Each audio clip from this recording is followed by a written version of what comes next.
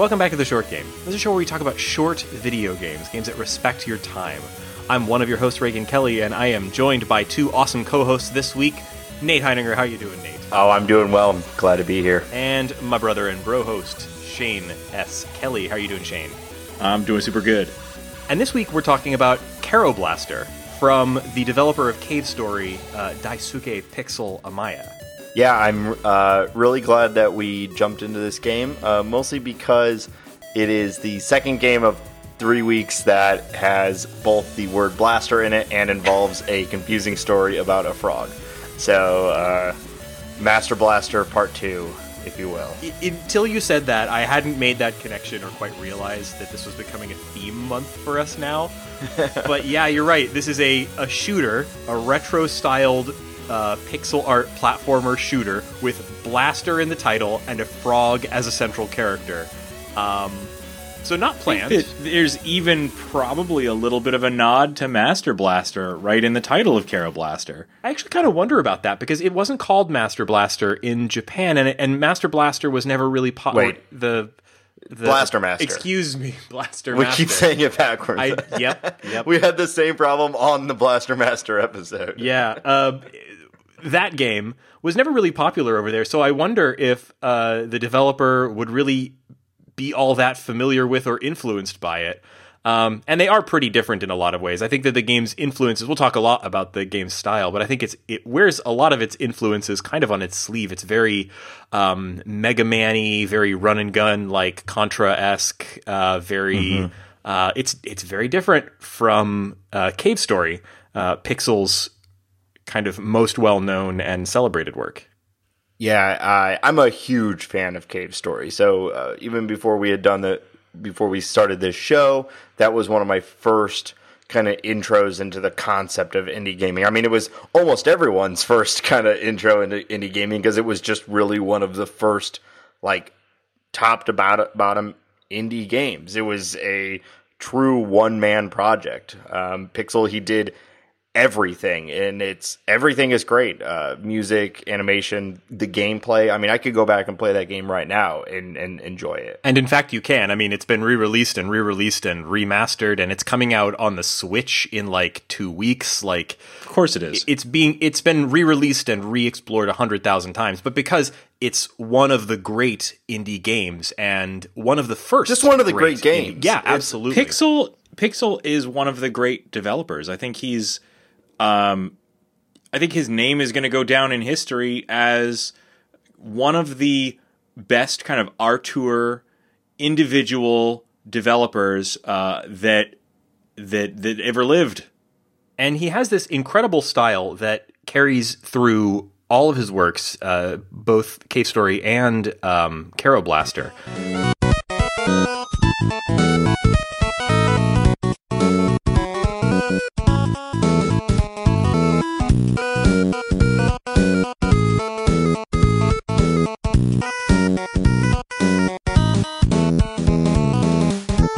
Kero Blaster is the sort of follow-up to Cave Story, and it's kind of an odd follow-up. I remember back in That makes it sound as though this is a sequel, which it absolutely is not. Yeah, it's really strange. When I first heard that this game was coming out back in 2014, I was very, very excited because I thought that it was likely to be a Cave Story sequel or something very like Cave Story. And the more that I heard about it at the time, the more I was like, well, that's not what I want. I want more Cave Story. And at the time, I ended up not very much liking it. I think a lot of that had to do with the fact that this came out at the height of the iOS indie boom. And so this was... this was a iOS first game. This came out in 2014. I'll find the dates here in a second, but it came out first. I think 2014. Yes, 2014. It was May 11th, 2014, and it came out exclusively on the iPhone. And then it came like 6 months later to PC via like Steam and Playism. I think that was probably a really good business decision at the time because, you know, the indie scene on iOS was really big. Delivering to iOS exclusively, even for a short time, could often get you, and I believe for this game did get App Store kind of featured status, for a while, which is a guaranteed way to make money even today. And, I think all of that served for me to obscure the incredible awesomeness of this game. Because I tried to play it through these touchscreen controls that are just not suited to the style of gameplay at all. It has a couple of good ideas with the touchscreen controls, and it's doable, but it just didn't click for me at the time. Yeah, it came out at a time, you're talking about like the indie boom, but it also came out at a time where people thought that they could be the one to make a game on iOS that is a action platformer that often requires very precise movement, and it would be possible and enjoyable with touchscreen controls. It wasn't until, I guess I can only think of like Leo's Fortune is one of the only games I can think of that had like sort of action-y touchscreen controls. I don't know, even that, like, I think people figured out that the only way to make that kind of thing work is to make it floaty as hell and really forgiving, and that's something that Leo and an auto runner, like, basically that's all that you can do in terms of platformers on iOS today, and still be sure that people are going to put up with your control scheme. Yeah, whereas this game, its control scheme on iOS, and not to get too sidetracked with that, because we're not really talking about the iOS version today, but it is how I first experienced the game. And we'll talk about all the details of what it plays like in a little bit. But Kero Blaster is awesome. It plays great. It is. It's awesome. Kero Blaster is a shooter, a side-scrolling action platformer shooter in the style of games like Mega Man or maybe Contra or things like that. It's got the very, very pixel style of, and when I say pixel, I'm talking about the developer. It's got his style of level design, but it has a very sort of Mega Man-ish sort of feel to the progression through those levels. And if you thought, wow, playing a Mega Man style game on the iPhone, that sounds awful, then you're right. It kind of didn't work out too well. They had one very clever idea, which was basically that rather than having, so you have left and right buttons on screen to move left and right, and then you have a jump button. And you also have, rather than a button to shoot, you have a lever that you can pull in 3 directions, left, right, or up, to shoot. And then you would pull the lever in that direction, and then the frog, the central character frog, would just continue to shoot in that direction. So that was actually a kind of a good idea. You could point him to the right, he would continue to shoot to the right until you told him to do otherwise, and then you could focus on moving him around the screen. But ultimately, it didn't work for me personally. I know a lot of people really liked that version of the game, but that kind of soured me on it, and later, 6 months later, when it came out on PC and Windows only, I didn't even really give it a second look. So here we are, years and years later, and it has, surprise, come out on the PlayStation 4. And I thought, wow, actually, maybe I should give that another try. And, I mean, that's where we are. I gave it another try, really, really enjoyed it, way more than I did back in 2014. And, I mean, wow, I think I'm so glad that I gave it a second look. I don't know how this managed to bubble up back into our top of our list right at the same time as Blaster Master, but it does sort of feel like NES era nostalgia platformers are having kind of a moment. I think it's just we happen to be looking at two of them at the same time. I mean, I feel like these it's me that's having the moment. Nostalgia driven isn't really the right word, because it is just an art style that is maintained from that time. These are still because the indie scene is so huge now, and the tools that are needed to develop these sorts of games are infinitely available. And so we're just always going to see games like this. Yeah, and I don't look at this, Shane, and think that this is an NES-style game at all. Even this or Cave Story. Pixel has his own kind of house style. And it feels to me like a kind of it's clearly retro, and it has this very retro aesthetic, but it feels like something sort of out of place in time. It feels like some sort of a weird midpoint between 16 and 8 bits. And it has these incredibly bright, beautiful, colorful sprites that are blocky and chunky, but have this expressive color scheme that you would never have seen on those sorts of platforms. I look at this game and immediately see, this is a Pixel game. This is from Pixel. So here's the thing about the sprites. You say maybe this isn't NES style to you, but to me, it reads very much like an NES game, and in fact, way more so. This is a simpler art style than Cave Story does, which reads more along the lines of a Super Metroid to me. But to start with, I want to talk about the sprite of the frog, who looks like his head is made out of just a single pixel stair-step pattern with one horizontal eye and one horizontal line for the mouth. And he's so simple. He's even a standout as a simplified, like low effort, maybe not low effort, low complexity character, even compared to the other sprites in the game. He seems to be one of the oldest elements, because this game, its development history is kind of long, and it was announced very long before the game originally came out as Kero Blaster. That's with a G rather than a K. I don't know all of the details, but long story short, apparently Pixel got pretty far creating this game that was very similar, but a different game under the hood. And that was based on some comics that he would draw about himself and his girlfriend. His girlfriend portrayed as a cat and himself portrayed as this sort of sad-eyed frog. And that sprite seems to be one of the key elements that was carried over from the original Kero Blaster, which was canceled, into Kero Blaster, which was kind of a rebuild from scratch of Kero Blaster. So it's clear that this frog has some sort of meaning to Pixel. I think it's sort of a self-insert, and I kind of like how simple and kind of, I guess, like dead-eyed and basic he looks, because it's deceptively. There's something expressive about its simplicity. It's hard to really put my finger on. I have often quoted something about Hello Kitty, and I think applies here, and that is that. The reason Hello Kitty was designed by Sanrio to have no mouth and a blank expression, because she must scream, yes, is because it encourages people to like project their emotions onto Hello Kitty, and I kind of think that that's the case here. The only time the frog ever shows emotions is when he gets an item pickup. Gets his jacket. He's so happy. Yeah, oh my God. That's the best moment in this game for me, was when he gets that jacket, which, first off, is a great-looking jacket. Really, it is a great-looking jacket. Really looks good on this frog. And, second, when he gets it, he leaps into the air and turns to face the player and has this enormous froggy grin on his face.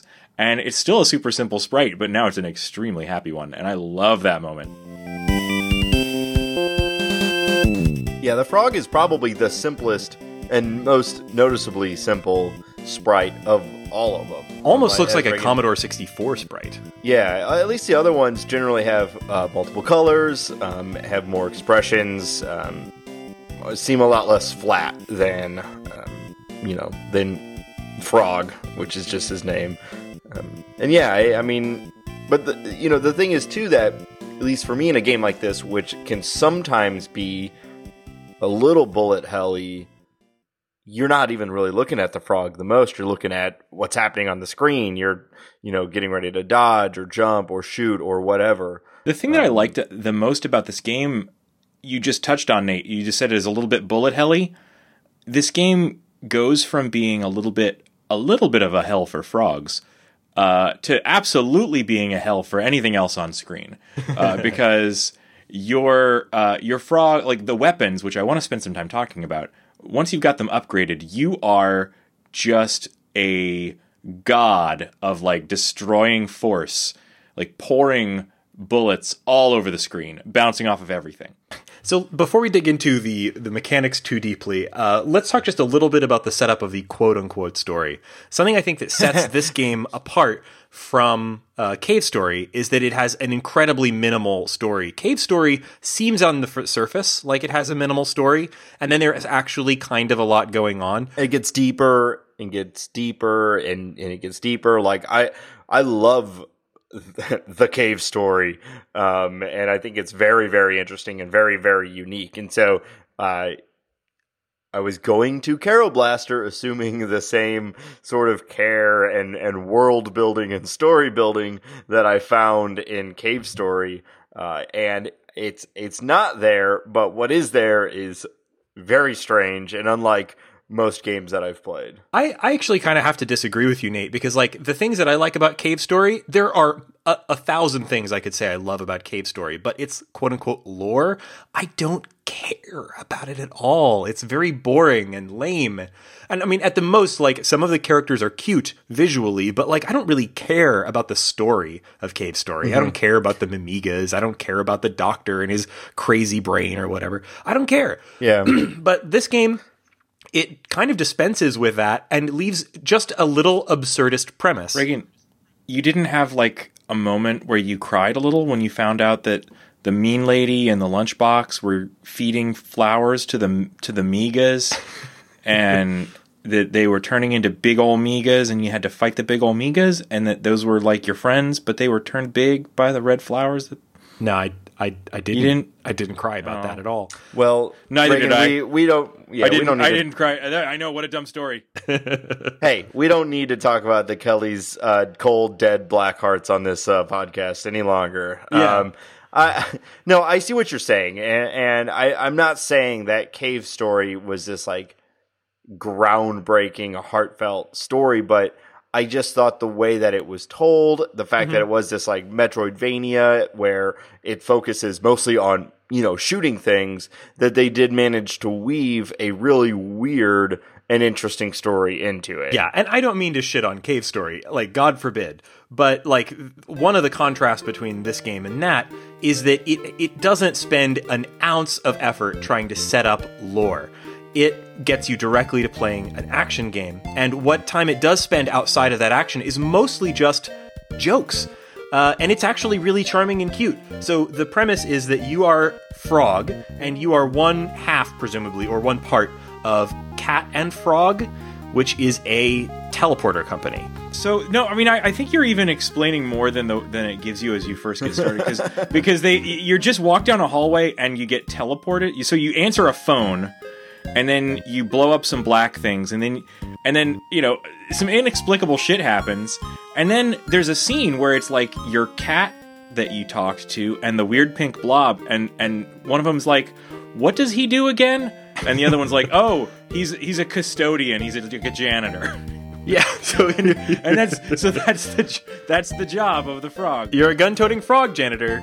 Cool. The cat gives you a real talking to, too. It really doesn't feel like a partnership, because every time you go to talk to the cat, it's just like screaming at you as if it's like your boss, and then you go and you get teleported by two strange assistants who kind of talk behind your back and talk behind the boss's back, and they're like, oh, you go clean this up, and what you're cleaning up is, I guess, the worlds that they're teleporting to, and they get infested by monsters, so you're going to clean up these places to make them safe to teleport to? Yeah, I think so. Like, there's 4? Is it 4? How many main zones are there? I'm actually misremembering. 7. 7. Jeez, I'm totally miscounting.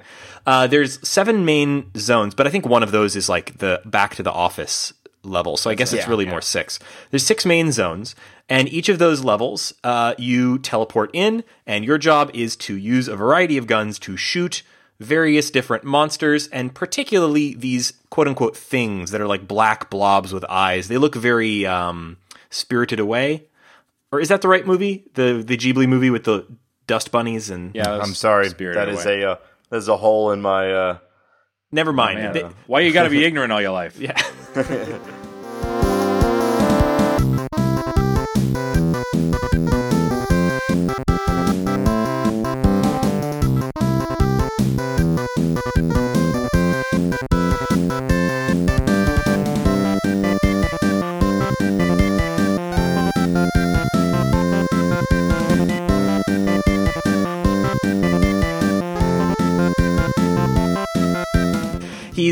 The frog is just going into these various sort of bizarre worlds to try to clean them out and make them safe for teleporting.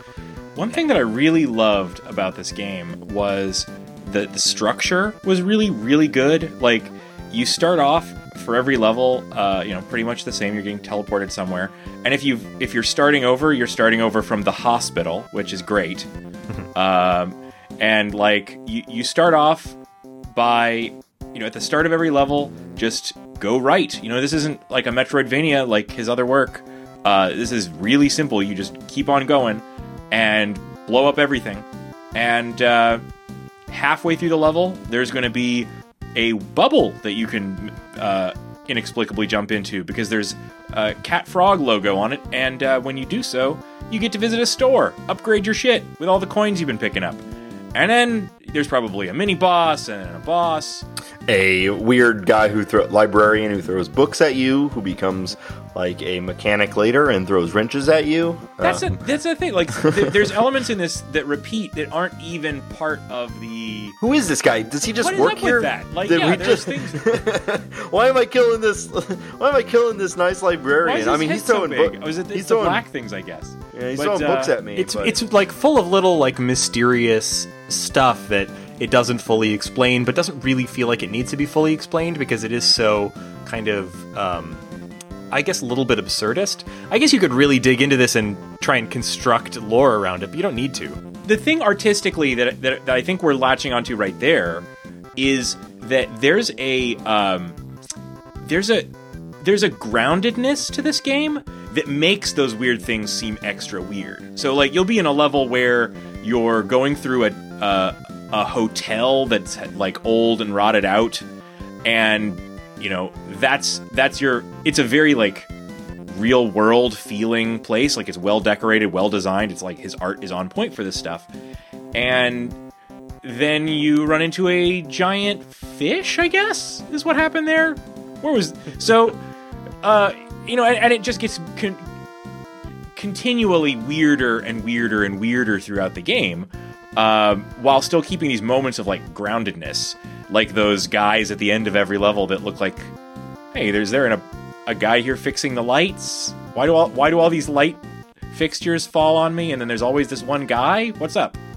So you were talking about the sort of like rhythm of moving through these levels. Yes. And that's something that originally really threw me off about the game, even when I first started it on PS4, until I kind of figured out what that rhythm is all about. So this game is designed for each of these levels to be replayed multiple times, but not start to finish.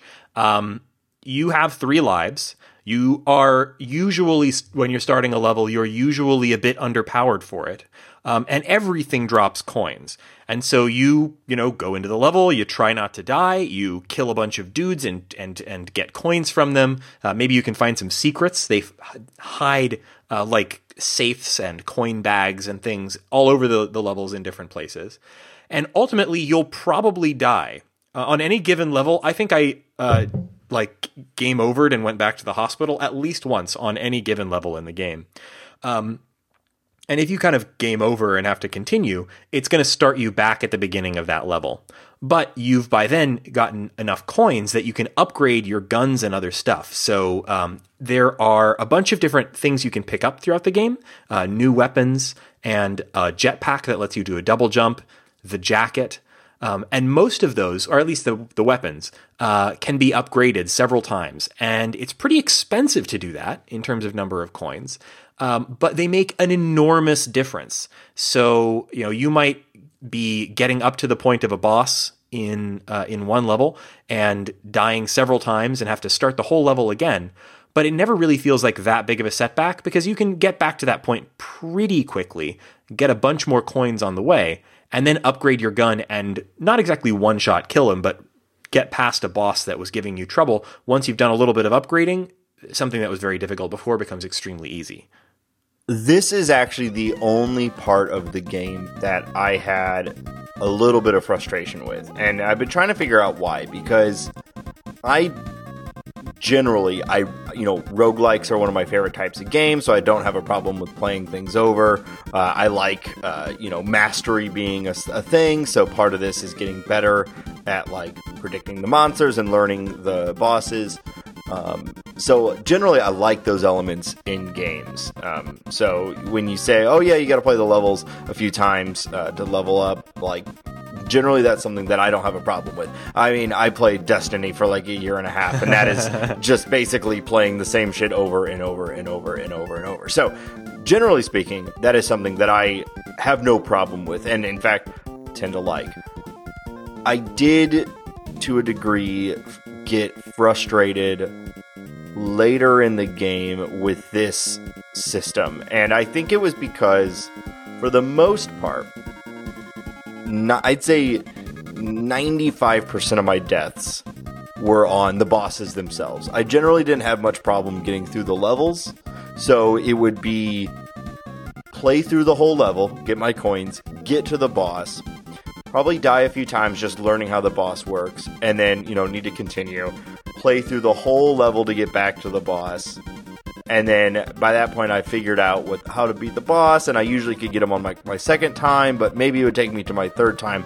And especially as the game gets a little bit gets further on, these zones do get longer. And so, I think it was the fourth level, I kind of started to feel like a grind, and not the fun kind of grind. I just have to get through this so I can get to try the boss again. And I won't say that this was an overwhelming feeling for me. I really, really, really enjoyed this game. I went into this game with, I had a similar problem with the game, but I think my, to me, that really, the grindiness really expresses itself right at the start and right at the end. And, I had a hard time getting started in this game, and then I spent a phenomenal amount of time, at least an hour and a half, just solid on repeating the last level in order to get to the final boss and try it again and again. And, in the middle, everything was really smooth sailing. That part felt really, really good. And this is such a hard problem for game developers because, bad checkpointing is really easy to do. Every way that I've seen checkpointing done, from the semi-optional crystal globes in Shovel Knight to games where you basically lose no progress at all, Blaster Master. Blaster Master is the Blaster Master Zero. Yeah. And any way you do it, you're making a very meaningful, hugely hard to carefully balance decision for your players. So it's kind of hard. Yeah. Well, it's funny though. I had a different sort of experience though, and I think it was part of my problem is I don't think I used to continue until the third zone. I kind of managed to just make my way through it, and then I think I was very underpowered because I was not grinding. This concept of having to play these levels over and over and over didn't really happen to me until I got into the kind of the midpoint of the game, and then it kind of hit me like a truck, and I had to basically play catch up. I think we actually even talked about a moment over Slack where this was in the level that was kind of the underground with the train area, and you reach a shop there, and this is one of the hardest parts of the game that you've been in up to this point. And when you leave this shop and continue on in the game, there's a huge area that's nothing but a hallway full of low-level enemies, and you can mow them down completely. And that was when it clicked for me, honestly, I'm gonna suck enough at this game that I can't do it with just the low-level guns that I have. So I'm gonna go back and forth and walk down this hallway, and I spent a good solid 3 minutes doing that, collecting enough coins to buy another level of upgrade and then continue on from there. But getting to points where I feel like I have to do that is, it's not great. I guess I had I hit some sort of sweet spot for the ramping on the difficulty here, because it really felt like pretty much every single level I had to continue exactly once and then got past it. And usually I could get past the first boss, the mid-boss of each level, on the first run, and get through to that middle checkpoint that usually follows the first boss. And at that point you can buy very cheaply a refill of all of your hearts, and also start up doing all of your upgrades. So I could almost always get past that middle boss, and then buy some sort of fancy upgrade to use against the final boss. And usually I would end up having to go back through, but it does at least, it makes you replay the level, but it never makes you replay a boss, which is really, I guess, merciful design there. So even though I would often have to start the level over from scratch in order to get back to that final boss, by that point I knew the layout, I had already just upgraded my gun, and the first half of the level that maybe took me 30 minutes to get through when I first went through it, I could get through in 10. And that actually felt great, because I felt like I was suddenly, I was really making progress even within a single level. It felt like I was getting better all the time. Yeah. Yeah, and they do some really cool scaling things too with like one of the last zones, you fight 2 of what was the first boss, just like out in the land, and you just, completely obliterate them, and you're just like, man, I really have come a long way. So they definitely... That's well done. Yeah, there's some balancing. That represents, there's kind of a build to we were talking about kind of the build of the game, like that last level that you're describing, where you're going back and seeing practically every creature that you fought in the game over again, just all in one chaotic pile. And you're mowing through it with these gigantic, super overpowered weapons that fill the screen completely with bouncing, projectiles. That's a fun level to play even a few times. Yeah, there was just a moment for me though. So I had like gotten to the boss, because like I said, I mean, I pretty much only died to the final bosses, and so I'd get to the boss, I'd fail, and I'd have to play it again. And Molly was watching me play, and she saw me play all the way through a level, fail on the boss, and then play all the way through the level again. And she's like, "Is this fun for you?" Like playing the exact same level over. And it's like, well, I guess that's not really the point of this moment. Like, it wasn't necessarily fun for me to replay the exact same thing, multiple times in a row. That's too bad. And I think that the big difference for me was mostly that by the time I was replaying the start of the level again, which I almost always had to do, I had just upgraded something. And I was able to make use of that, and it felt suddenly fresh in some way. With the weapon upgrades in this, we should probably spend some time talking about just how good the weapons are in this game. Oh, yes. They're so good. Yeah. We don't need to list every single one, but there's 4 key weapons, and I'm not going to remember what... Each one of them has multiple sort of upgrade levels. I'm not going to remember what all of them are properly. Well, Reagan, there is the laser that starts off as the pea shooter, becomes the repeater, and then upgrades to the laser and the laser Uzi.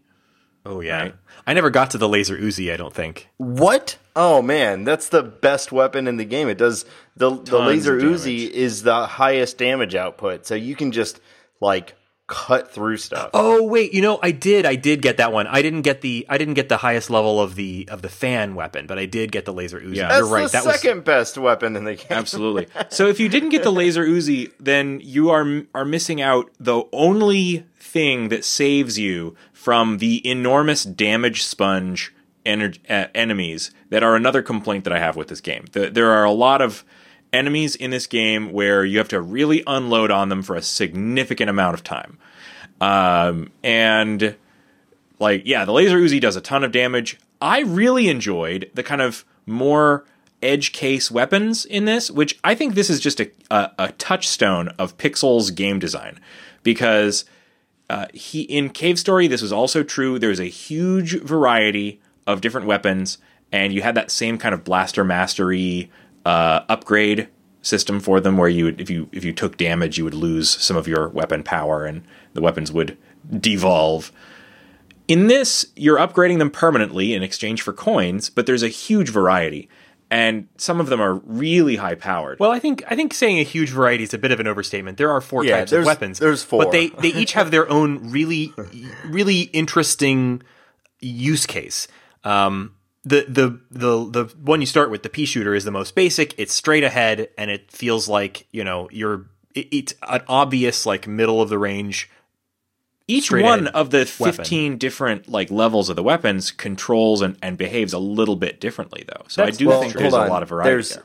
There's 4 weapons, each that have 3 to 4 upgrades. So if you're including each upgrade tier as its own weapon, then yeah, it does kind of have a range, but they're mostly just like iterations of the previous version. I mean, the only one that gets like like an example, so you start with like the fan weapon, which when it starts out, it shoots a wave of energy that is about as big as the frog, actually a little bit bigger above and below the frog. So it's great for clearing out like a wave of enemies. And then as you upgrade it, it basically gets wider and wider and wider until you get to the point that you're shooting a huge fan in front of you of projectiles that actually bounce off the wall. So it's great for clearing like a huge area. Or the laser Uzi becomes from a pea shooter that actually only has a range of, 10 feet in front of the frog to a wall of energy that is going like pulsating and does the most damage. So they are technically different weapons in each iteration, but they're really just like, how could this become a better version of itself? Yeah. And the other 2 weapons are a little more situational because they will tend to be like the bubble weapon tends to arc upwards, or it also floats. So in some situations you can use it to shoot above you in ways that you can't with the other weapons. And the fire weapon will kind of arc downwards, Reagan. They roll along. Oh, I'm sorry, I'm mixing it up. Right. The bubble weapon arcs downwards and will roll along the ground, so you can fire it at things that are below you if there's a slope. And the same goes in reverse, for the fire weapon, which will essentially climb slopes, and you can use it to burn things that are slightly higher than you. So I found myself switching to those in a lot of situations. And you ultimately get like a fire shield too with the fire weapon, which is pretty cool. The best weapon in the game, without a doubt, is the Star Mine, which is the highest upgraded version of the bubble gun, just because of the description, because I was really enjoying the bubble weapon. Like, there's a bubble gun in Cave Story too, and I really liked that one. And here I am playing a new game by Pixel, and hey, it's got my favorite gun in it. And you get to the highest upgrade for it, and Star Mine, increased travel speed and rate of fire for all the bubble lovers out there. Is the description. And I was like, hey, that's me. See, that's so funny too, and I think this is actually a great like endorsement for the game. That was your favorite weapon. I almost never used it. The only time I really used it is actually a really, really important moment. It was, to me, the key weapon to defeating the final boss. And yeah. I don't know how you beat the final boss without the Star Mine. So I think it was great balance. I mean, every weapon at some point is needed, but I very rarely used the bubble mine. I pretty much only used the laser Uzi, or the most upgraded fan weapon.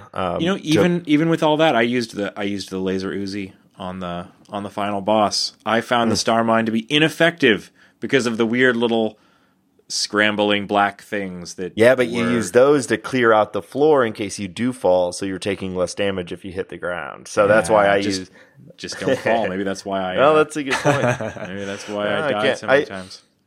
Can't argue. All the weapons were like exceptionally good and fun. Like everything about controlling this game, at least in this version, and the shooting was excellent.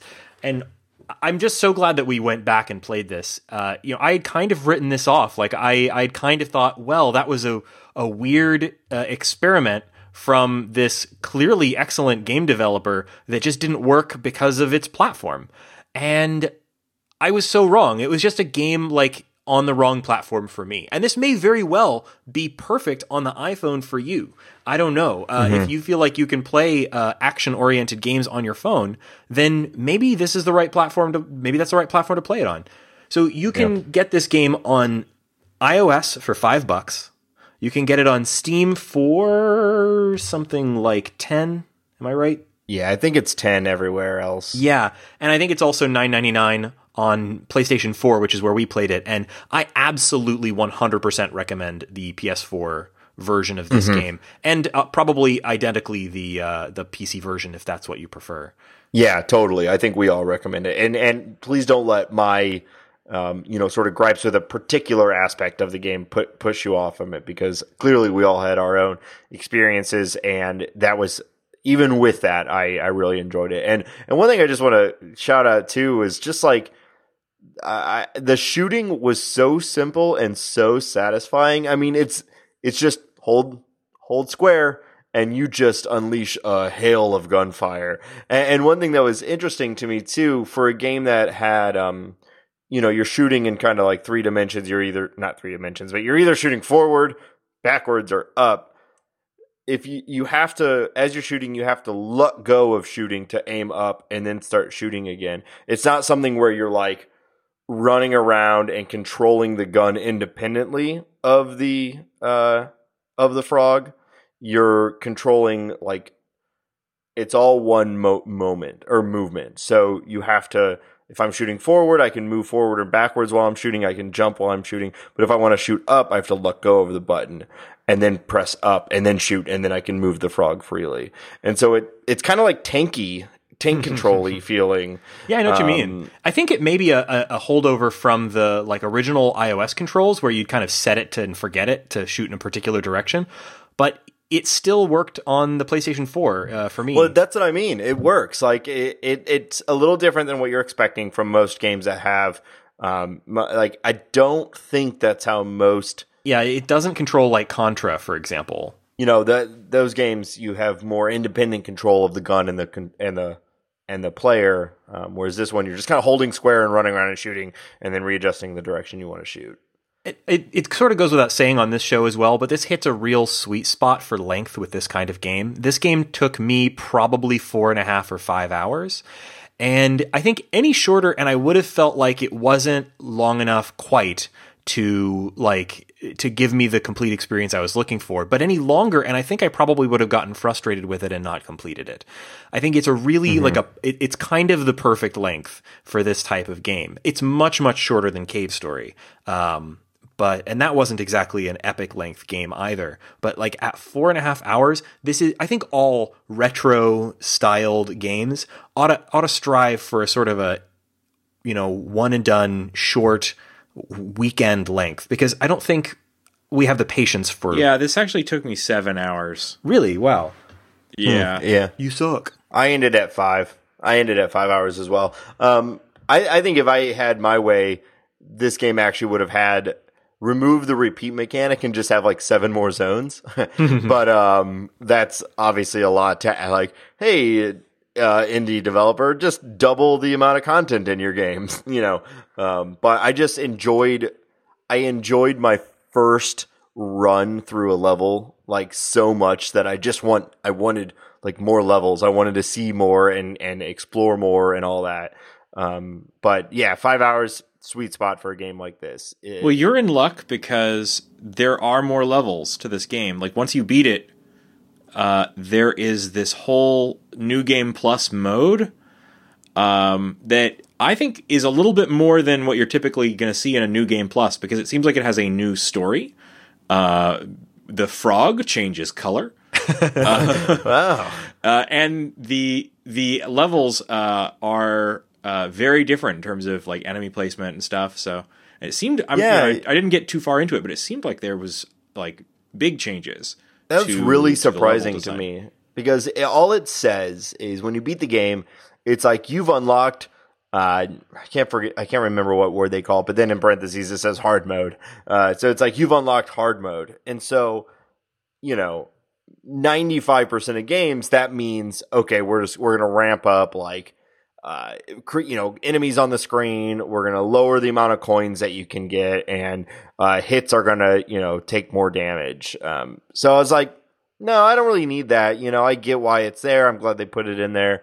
But I feel content with my 5 hour regular mode experience. But I find out there's way more. Yeah, absolutely. I think what they change, and I've played a little bit of it. I haven't like beaten it again. But the first kind of noticeable thing is the story is definitely different. Like, this is a sequel story. So if you want more time with these characters, such as they are, you can get it.